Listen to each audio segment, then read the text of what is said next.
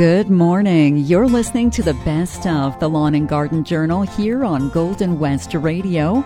We won't be taking calls this morning. However, we will be talking gardening. Here's your host, Carla Hersina.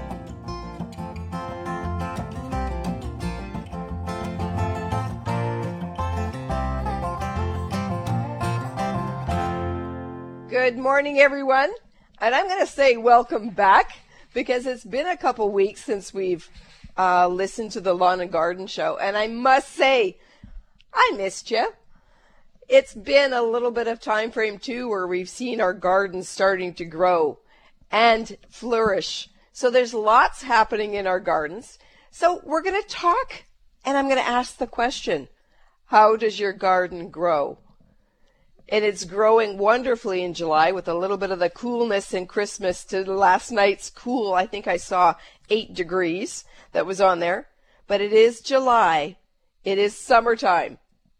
And it's a July day. Please listen. In idle mood this happy day, I let the moments drift away.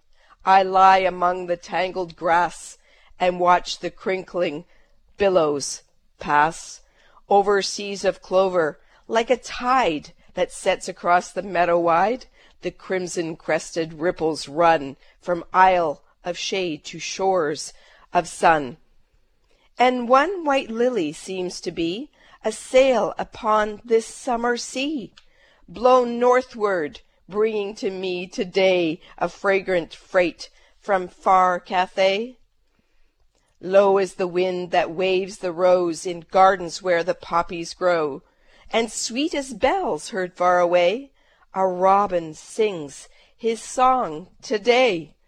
Sings softly by his hidden nest, a little roundelay of rest, and as the wind his dwelling swings, he dreams his dream of unfledged wings.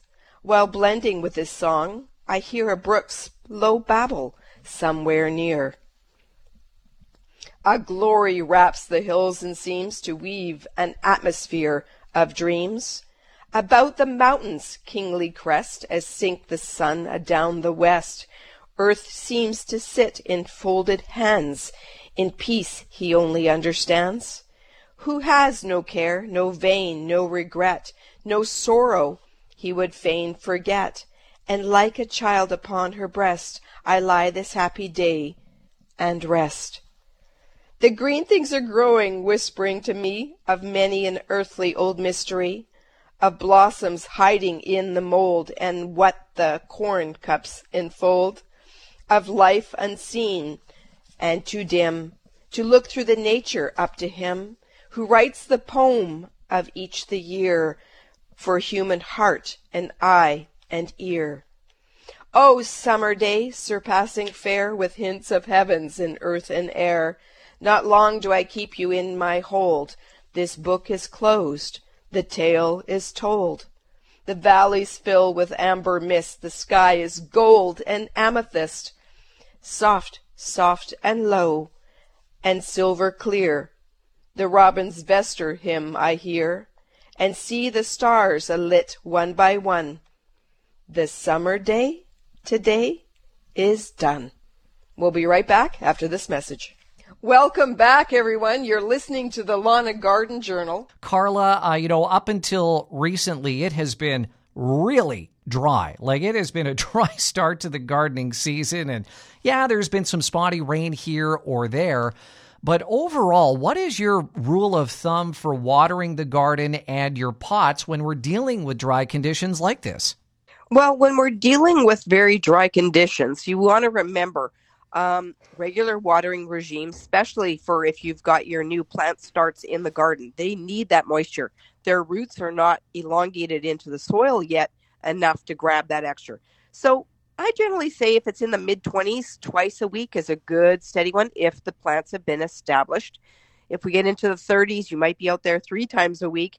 And it depends also on the size of the plant's rooting system.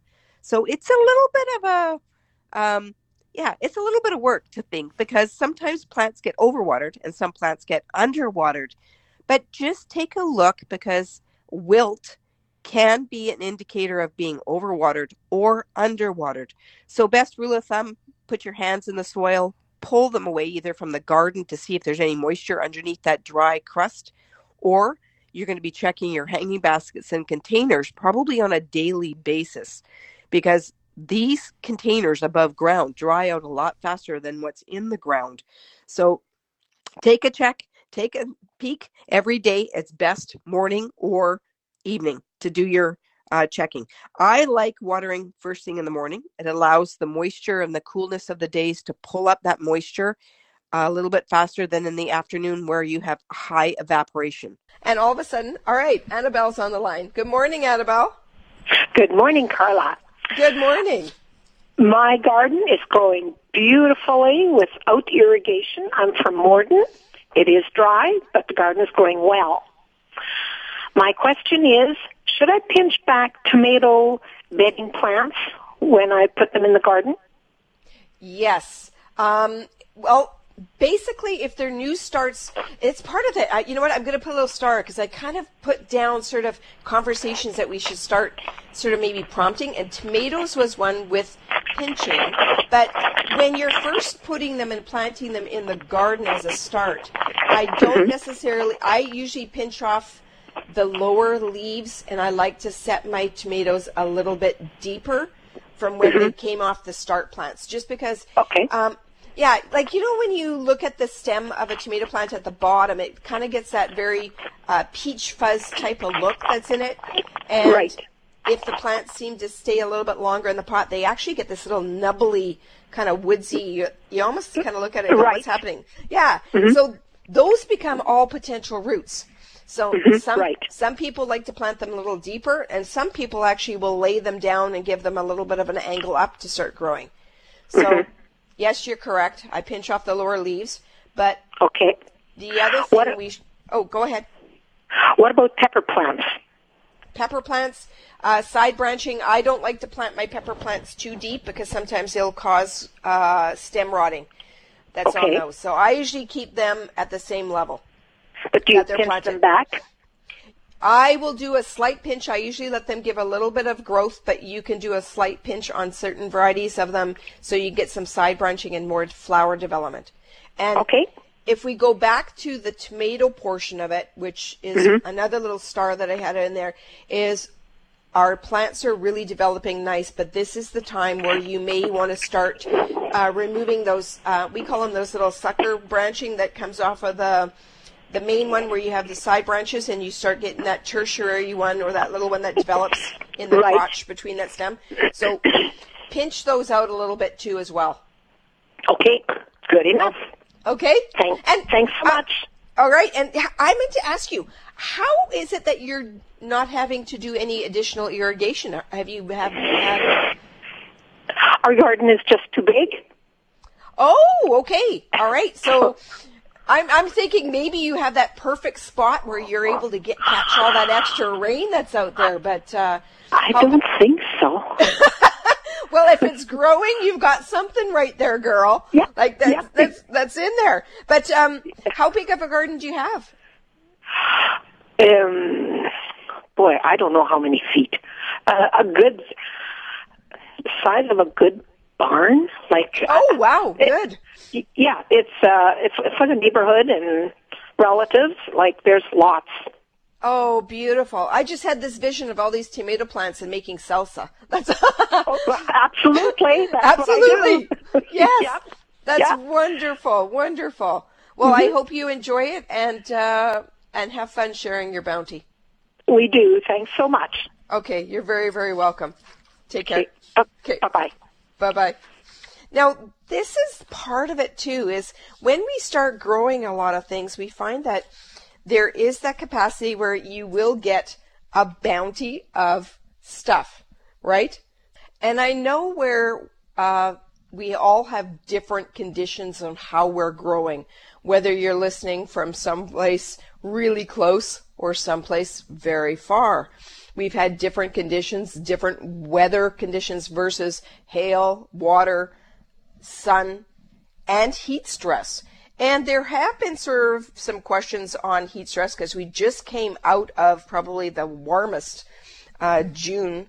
I know with all that heat and all that hot wind, there have been a lot of plants that had some additional heat stress with crisp leaves, and the inquiry as how do I get my plants back to maybe looking a little bit more cleaner, not crisp as in crisp dry, but crisp as in green, fresh, welcoming. So those crisp dry leaves, yes, I have a little note here that was actually 2 or 3 notes on my desk when I came back, is how do I get things looking good again, is if you can remove some of those dry crisp leaves, if they got a little bit stressed from maybe the wind action, the high evaporation that's on there, or if we missed a little bit of a watering and some plants got crisp. I know that happens. But cutting things back and trimming these, and this kind of follows suit with the question is, can I cut back my tomatoes a little bit or do some pinching that Annabelle asked, is this is the true season. Yep, there's a task list for July. And one of them is included on, let's do a little bit of maintenance on some of our plants to keep them in that area where they are welcoming more branches, more blooms. And I'm a big encourager of that, because if you do a little bit of trimming, a little bit of deadheading, because not every plant is self-cleaning, which basically it aborts the flower, which doesn't produce that seed node that's on there. Because you just have to remember, when plants like your petunias or some other snapdragons, once they set their flower tone, their natural instinct is to go into a seed production form. What we want to do is we want to remove that seed, that tendency to want to go into a seeding form, because that's their survival instinct, is remove that. And then lo and behold, the plant goes, aha, I have no more seeds to produce. I have to produce more flowers. And yes, trimming, deadheading, taking out those seed ones, it's a little bit of fun. There's actually therapeutic methods to that. It's relaxing. Remove those. And I always like to say, if those hanging baskets or pot containers are equally as going a little bit more fuller, keep the fullness of your plants by trimming out a quarter, or if you want to be a little more aggressive, a third of the tips, like the longest growth, taking or removing a quarter to a third of some of your tips on some of those plants. We'll be right back after this message. Welcome back, everyone. You're listening to the Lawn and Garden Journal. All right, let's go right to the line. Good morning, Tina. Yes, good morning. That's me again. Yes, how are you? Yeah. Oh, still surviving. Well, that's good. That's good. Yeah. How can we help you today? Yeah, have you tried that ginger ale rhubarb slush already or not yet? No, not yet. You know what? I have it in my hand. Oh, yeah? We must have been thinking of each other, because right now I have the sheet that you gave me in here, the rhubarb slush. I've been away a bit on business, that kind of stuff, so I really haven't had a chance to try it, but I know I do want to try it. Yeah, I was a couple of weeks ago, I was phoned in too, and I forgot about when I gave you the recipe about, you also can just can it in jars. You just cook it and have the jars, I put it 200 degrees in the stove and put my jars in there. Yeah. And then cook the rhubarb, the juice, and just put it hot in the jars. I use even spaghetti sauce jars. And anything, lids like that, you almost put it quite up to the neck. It's quite full, actually. When it cools off, it goes lower a little bit, actually, after. Yeah, so then I just use me and my grandson, I guess I found them after I brought you the recipe. So in the basement, I moved some stuff, and I forgot about it. I had made it in November. I had canned it, actually. Wow. So I had it frozen, I guess, the rhbarb. So anyway. Yeah. Well, it's beautiful. And you know what? I did mention it on one of the shows that we got the recipe. And it's again, if you weren't listening to before, Tina had given us previously the rhubarb slush recipe. And it sounds so good, and she was in here a few weeks ago, and she gave me the hard copy of it. So if anyone wants it, I will type it out, and I will put it up on the site. I don't know, maybe Parker can give me an idea how we can get this posted to everyone. But if you do want it, I'll also post it to maybe Tina. Can I post it on our website here? Yes, sure. To some of our friends too, because I know some of you follow me on Facebook and Instagram. Okay. But I didn't even think about the idea, and that's an eye opener of actually using it as a canned item. Yeah, you can can it. And the spaghetti sauce, or you can quart jars, whatever you have, you know. Yeah. There's a lid what they seal very nicely. This spaghetti sauce. Those kind of lids. Most of them. You give me a little bit of a chuckle because if Mom's listening, good morning, Mom. She does her wine juice that way, and she does juice for all the grandchildren. Well, the grandchildren and now the great grandchildren, and she keeps her juice, and she actually freezes the juice like you did with some of the stuff. But I never thought. Now I'm going to be giving her another task. There you go, Mom. We're gonna be canning her juice now. Yeah, you can do that. And then I just said about half a cup of juice, and then the other half about ginger ale or whatever. You can make your own taste. Something you might need a little bit more juice or a little bit more ginger ale, but you have to be careful even when you make a rhubarb slush. The containers if you put too much in there, it's very foamy and goes over. You know. Yeah. Oh, I can see that because I know that with the grape juice that my mom does, she would put a little bit of ginger ale in that for the kids because they would like that too. It makes wonderful punch. Yes, very nice. My grandson, we just like it. So I thought, I'm going to tell you that. I never thought of that, you know. So and I think I remember when you were saying that on the back page here and looking at it, it said that you found it originally in the Saskatchewan Ladies Cookbook, first edition. Yeah. And I have to admit that a lot of the community cookbooks that are developed or produced from some of our communities that are out there, and I think I have one of the Colross cookbooks that my mom and dad gave me years ago. I think I was maybe 17 or 18. They were like, here's a cookbook. Oh, yeah. And some of the best recipes are out of those community cookbooks. Yeah, I have that recipe since 2001, you know. Many years ago, and I just children, grandchildren, adults, most of them all just love that. Oh, well, that is something, and you know what, we were connected this morning because they said you were on the line, and I just put my hand down, and it was sitting here right on my desk. Oh yeah. So I tried to phone 2 Saturdays ago already, and then it was too late. I phoned, and they said do it next Saturday, and then next Saturday again, and then they said you were not taking any calls. So I figured, try and do it today. Well, we had the July, and I have to apologize, we had the July long weekend, which is limited with people. So we did a tape show, and I have to say I do run another business. Well, I run my business too, so sometimes I have to sneak away on business. But I do miss you guys when I'm away. Okay. And it just makes our calls when we're back together again a little bit more exciting. Mm-hmm. Yeah. Okay, then have a good day, and you too. They're going to like the rhubarb slush. Rhubarb slush and rhubarb juice, I guess you could say, a drink, whatever. Well, July, we need to all make some slushy Tina's. We're going to call it Tina's rhubarb slush, and enjoy a little bit of time on the patio, enjoy our flowers. Yeah, okay, good. Thank you, Tina. Okay, have a good day. Thank you very much. Okay, bye-bye. You too. Yeah. Bye-bye. Bye-bye. Bye-bye. Now, you mentioned that crust when we're talking, our flower beds or our vegetable gardens, and this may seem like a fairly obvious question and answer, but that crust that can form, is that something that we should be trying to periodically break up in order for there to be better water absorption? You got it. That's perfect, a little example, because yes, that crust, actually, if you do get moisture off that hard crust that's in your garden, you're probably going to see that you think you're watering a lot, but what happens is that crust causes a shedding effect. It will actually flow over the top of the surface, and it doesn't get down into the soil itself. So you're going to do two benefits, Chris. You're going to actually get the garden hoe out, break up that crust, and at the same time, you're going to disrupt weed development, and then you're going to water so that the water has more contact to go down deeper in the soil rather than run off.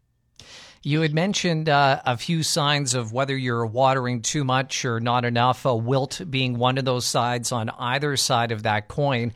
If one of our gardening friends is taking a look at their veggies or perhaps even their annuals in their flower beds, and I realize generalizations when it comes to gardening is a dangerous thing there, Carla, but if we're seeing yellowing of leaves, could that also be a sign of over or underwatering? Yeah, yellow leaves are both indicative of either overwatering or underwatering. That's why we have to get tactile. We have to touch things and see what the medium or what the soil is doing. Or the other side of it, if you think that you're not overwatering or if you're not underwatering, also remember that yellowing leaves during the summer could be stress of poor nutrients or bugs attacking that leaf structure and sucking out the good nutrients on there. So there's also indicators too. So it's not just yellowing of overwatering or underwatering. There could be some other factors as well. So we have to be diligent and keep our eyes appeal for what may be happening. We'll be right back after this message. Welcome back, everyone. You're listening to the Lawn and Garden Journal. And, we have a caller. We're going to go right to line. Shirley is on the line. Good morning, Shirley. Good morning. How are you today? I'm good. And where are you calling from today, Shirley? I'm calling from Kalida. Well, hello to everyone in Kalida. Thank you. Yeah, I got a problem with whenever I make choke cherry jelly, sometimes it thickens and sometimes it doesn't, and I use Certo and try that, and it just it doesn't seem to, more or less just says runny. Why, and how do I fix that problem? Well, you know what? You just opened. We're going to start going into culinary school here. With the choke cherries, I think it depends on your pectin. Like there is the natural pectins that are in some plants, right? So do you subsidize and use a little bit of a pectin in your... yeah, I use Certo. You use Certo? Okay. Yeah. So how to... I guess the question is, how do you regulate pectin in a plant, I guess, right? Yeah. Yeah, that's a whole different type of, because with the, I guess, I don't know, you've stumped me on this one. Hey, Mom, are you listening? Maybe there's some things that are out there, because I know in certain areas they naturally, I'm stumbling here because some plants have their own natural pectin that makes it sort of that coagulation portion of it. Maybe concentrating on that pectin is maybe reducing some of your jellies or your syrups a little bit so that they're concentrated a little bit more. So I know when you get your juices that's in there, sometimes big batches need to be just maybe a little bit of a reduction, so you're using more of the natural pectin that's in it. I think it probably... now here, I'm going to throw something at you too. It may have something, and maybe there's people out there that'll listen that are in there. I'm just kind of thinking of the analogy of kind of how fruits produce. Yeah. If they produce... Go ahead. Yeah, most... the berries that we get are grown in the wild. Yeah. And we also planted some choke cherry trees, and I've used them. And they seem to do the same, like that were in the yard. And it's funny, like you never know when it's going to thicken and when it doesn't. The juice is okay too, but then I find I have to put water in it to thin it out a bit because the juice gets pretty strong. Yeah. And you can make it go a long way. But it's once in a while the juice will the sauce will thicken, not very often. And then the rest of the time it still stays runny. I had the same problem yesterday with strawberries.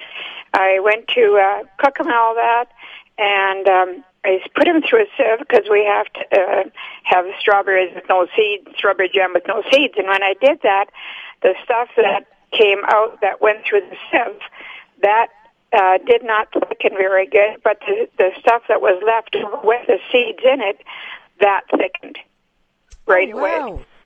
Yeah. So by taking and I never added no water or nothing, just a Certo to the whole thing.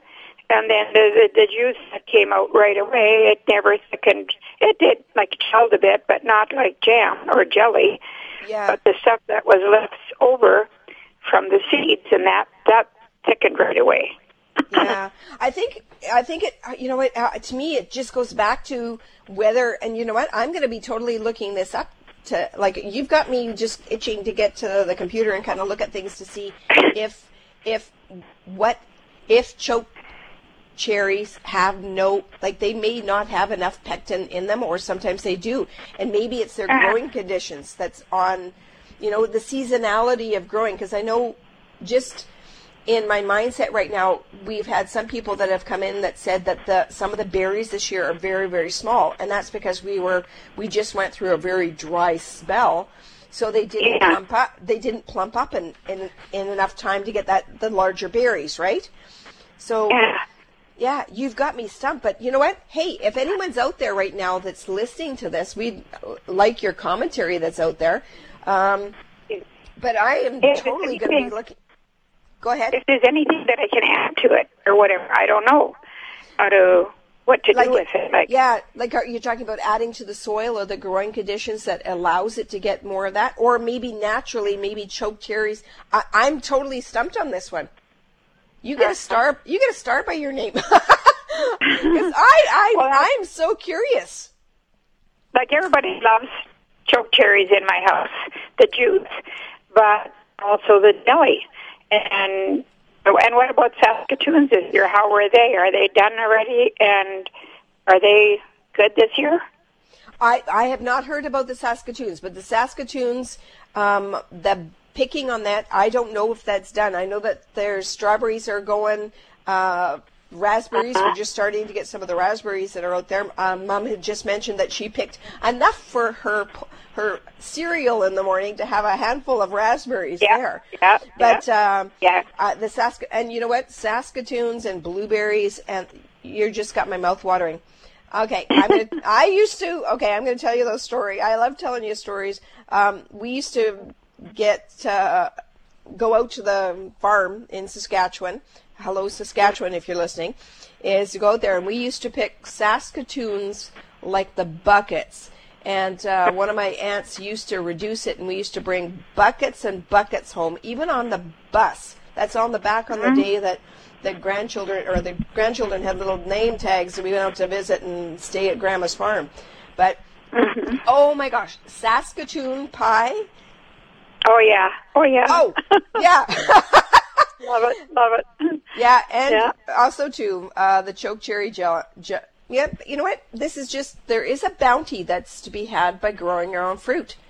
And maybe that's an aspect that we need to teach our younger generations, that there's a bounty that's out there, and it's rewarding to be able to can your own stuff. Because if all those generations underneath us are saying this is wow, then they should learn how to do this to continue that process down the road. I saw on Facebook that somebody was selling choke cherries. This is a couple of years ago, by $20 for a quart of fresh choke cherries. So, wow. Yeah. Yeah. Well, and there's so many. And you can't beat homemade items and homemade canning, because there is something that's to be said about it. It is delicious. Delicious. Yeah, and they're so good for you too. Yes, really. There are. Really? Yeah, you're so true, because a lot of the properties that we get from a lot of foods and fruits that are homegrown, there's a lot of antioxidants. That's a whole different gambit. I'm not even into that, but you know that there is. Well, sorry, back that up. I'm into growing fruit and eating fruit. I love that. But to know the chemistry of what all the properties that they give you, that is a whole different realm. But we know that anything that is fresh grown is so much better. Yeah. But choke cherry season there, but our choke cherry trees are full every year.